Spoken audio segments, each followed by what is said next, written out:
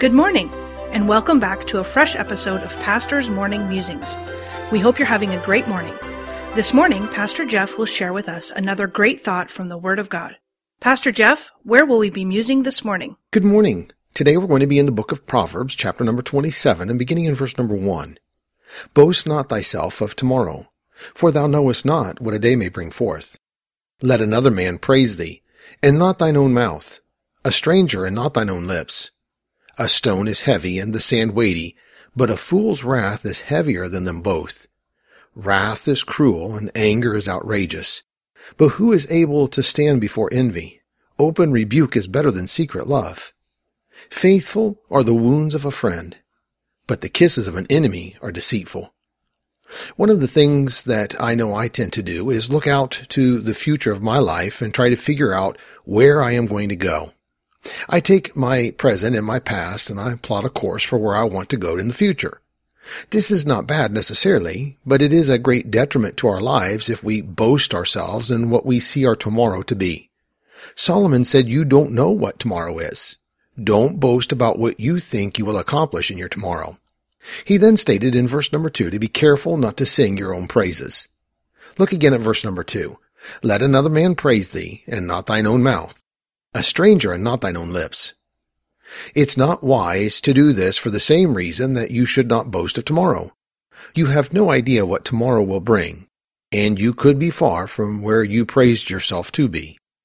It would seem here that Solomon is alluding to the idea that we need to seek praise from other people, not ourselves. This is not true.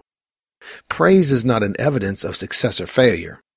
In fact, Jesus stated in Luke chapter number 6, verse 26, "Woe unto you when all men shall speak well of you, for so did their fathers to the false prophets." After 25 years in the ministry, I must confess that I tend to cringe when people sing my praises. I cannot say that I like their open rebuke either, but I know that with praise soon comes the proverbial stab in the back. I think in our text Solomon has something to say about this. But the verse that drew my attention and caused me to muse this morning was verse number 6. Faithful are the wounds of a friend, but the kisses of an enemy are deceitful. Remember, Judas kissed Jesus in an act of betrayal. It is the slobbery kiss of praise that Solomon said was deceitful. Yes, the wounds of a friend are faithful. They're never pleasant, but they're always for the intended purpose to help and to heal.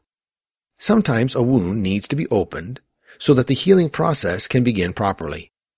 A true friend will be honest and faithful, and you can count on what they say to you to be said in love and a motive to help. Too often in Christianity, we see the deceitful kisses of praise freely flowing, only to feel the deadly blow of the wounds that quickly follow. I think this is what Solomon in his wisdom, and Jesus in his wisdom, was trying to teach those of us who are willing to listen. I hope and pray that we all who see and understand what is being taught will work hard in our lives to be that friend who is faithful, not the enemy whose kisses are deceitful. So let me leave you with this one last passage of Scripture for today. This is Psalm 41, verses 5 through 9. Mine enemies speak evil of me. When shall he die and his name perish? And if he come to see me, he speaketh vanity. His heart gathereth iniquity to itself. When he goeth abroad, he telleth it.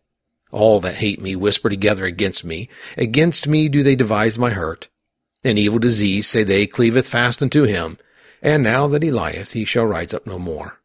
Yea, mine own familiar friend, in whom I trusted, who did eat of my bread, hath lifted up his heel against me.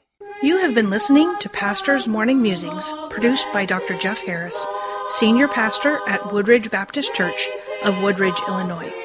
Please tune in tomorrow morning for another fresh episode of Pastor's Morning Musings.